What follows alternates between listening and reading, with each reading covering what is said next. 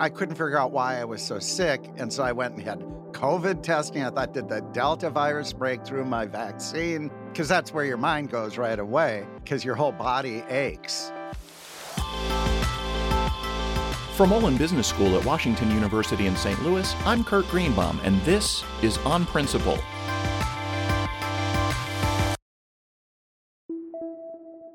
Welcome to our first bonus episode following Season 2 of the podcast. We're working hard on Season 3 with more stories about pivotal moments business leaders confront and what we can learn from those stories.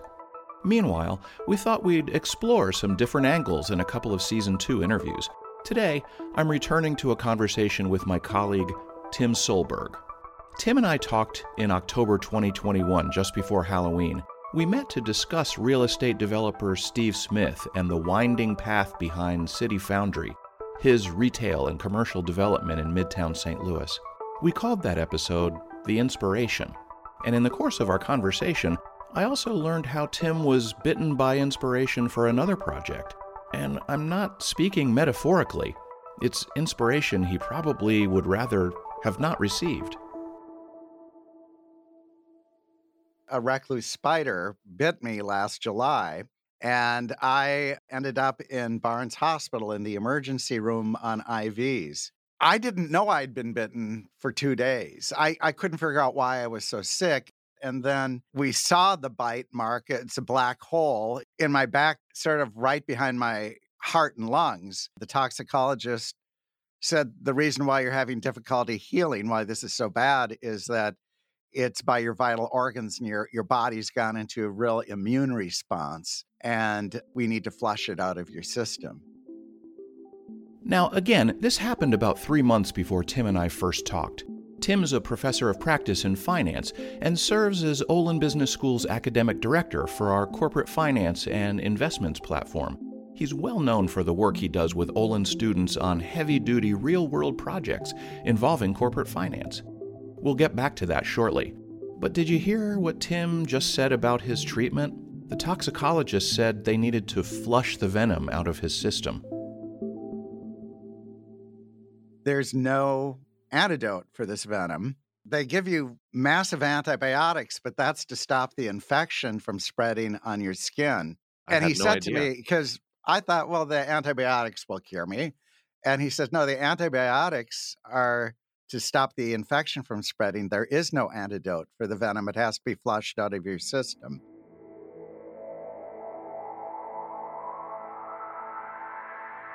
And it was a bad bite because it was it was in my back by my lungs and heart. So the venom had been pumped.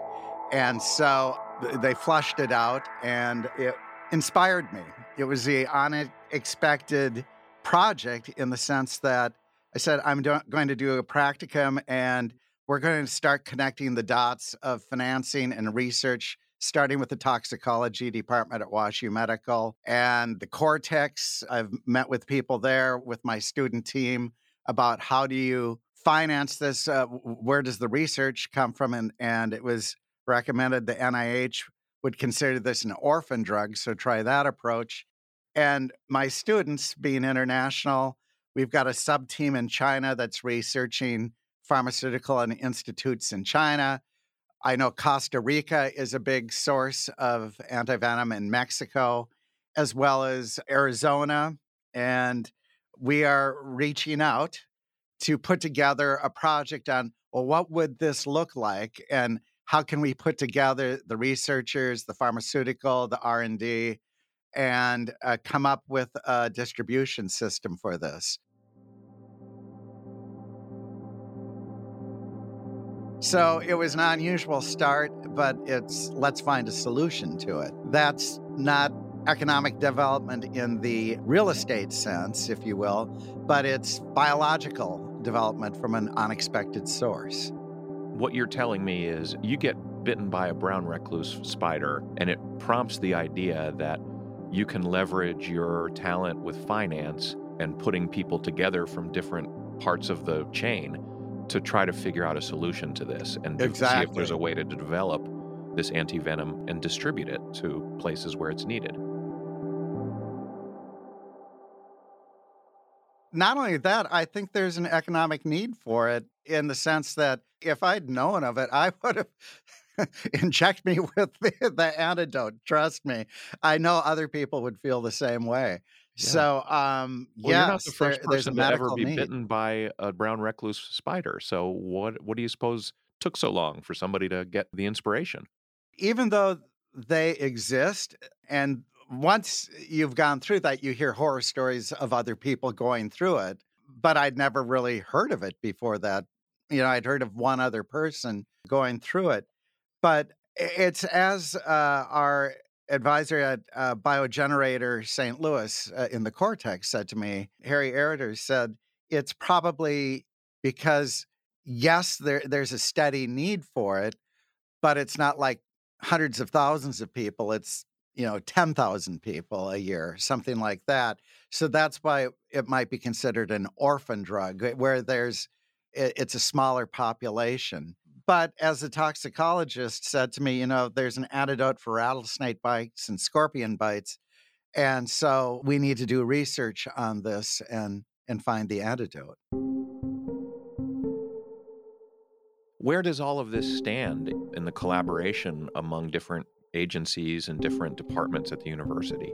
Well, I'm working with WashU Medical, I'm working with the business school, and then we're reaching out everywhere. So it's a work in progress. I mean, it's at that point where it's connecting the dots. It's like in this Foundry development case, Steve Smith had to keep on connecting, the developers and the people who would lease and people who would finance. And we're looking for financing for drug research and development. We're looking, would this be a venture capital thing, or would a big pharmaceutical company that does antivenom, would they do research? Then we just found out the American company that did that was just sold to a European company. So we're just trying to figure out where's the best place to do this research. And we're finding around the world the centers of research and reaching out to specialists. Because in my speaker series, I run into Wall Street people, every venture capitalist and every investment banker saying, who do you know in biotech? Who do you know in pharmaceutical development? And so we're just networking out from there to see how to connect the dots. A few months after we first talked, I asked Tim for a quick update. He sent me an email reply on graduation day in May 2022, and in that response, Tim was happy to share that one of our MBA graduates, Peter Schlafly, had led the antivenom practicum team he'd put together in the fall. After reading that, I asked him to jump on a quick Zoom call with me so I could ask more questions about the student project he put together. You also might hear Tim's golden retriever, Gray, in the background. We had a team of about 20 students, both in the US and in China. And so we divided them into 4 sub-teams. First, one team researched antivenoms in the United States.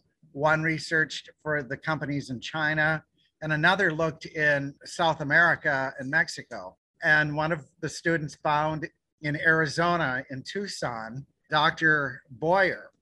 And she had done original research, and she is considered by many doctors, we found out in the antivenom community, the leader in the United States.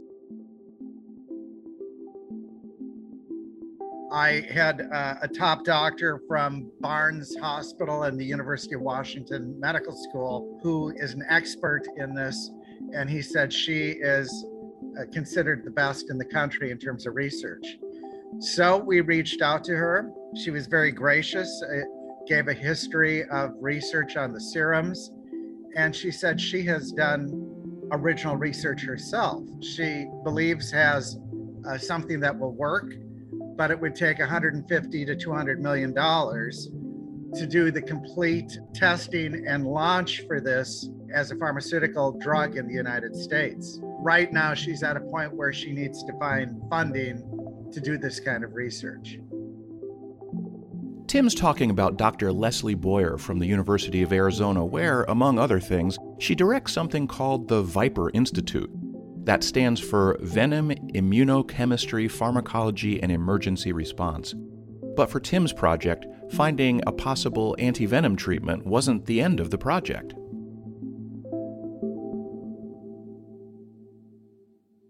So they researched what labs were working at what universities. And from there, we did some pro forma modeling, like what would it look like? How much would it cost to do the research? And how much would it cost to launch this drug? And again, Dr. Boyer was instrumental in guiding the students in this research. I understand. So that was sort of the business tie. It was creating this financial model. Yeah. So is there sort of a next step at this point, or have we turned the page on this episode? Well, the practicum did end with some recommendations, and my personal desire with this practicum and the next step is to find funding to connect Dr. Boyer with somebody with deep pockets that will fund this research. And maybe it's a health foundation or a endowment or foundation that is concerned about health. So how does it make you feel to see the progress that this student team was able to make on something that literally bit you on the back? Yeah, I was thrilled, and I learned about the needs there. That there's populations that are very underserved in this, and even somebody who may be affluent, you might not be able to get a serum. It's sort of an area where there is research. We know what to do about it. I think we just need to say this is worth funding. I would think some people would step up to the plate with this.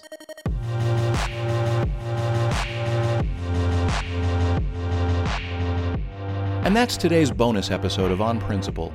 Many thanks for listening, and thank you to Tim Solberg for sharing his story, and we're glad he recovered from that bite in the summer. If you're just catching up with On Principle, please visit our website at onprinciplepodcast.com, where you can listen to all our past episodes.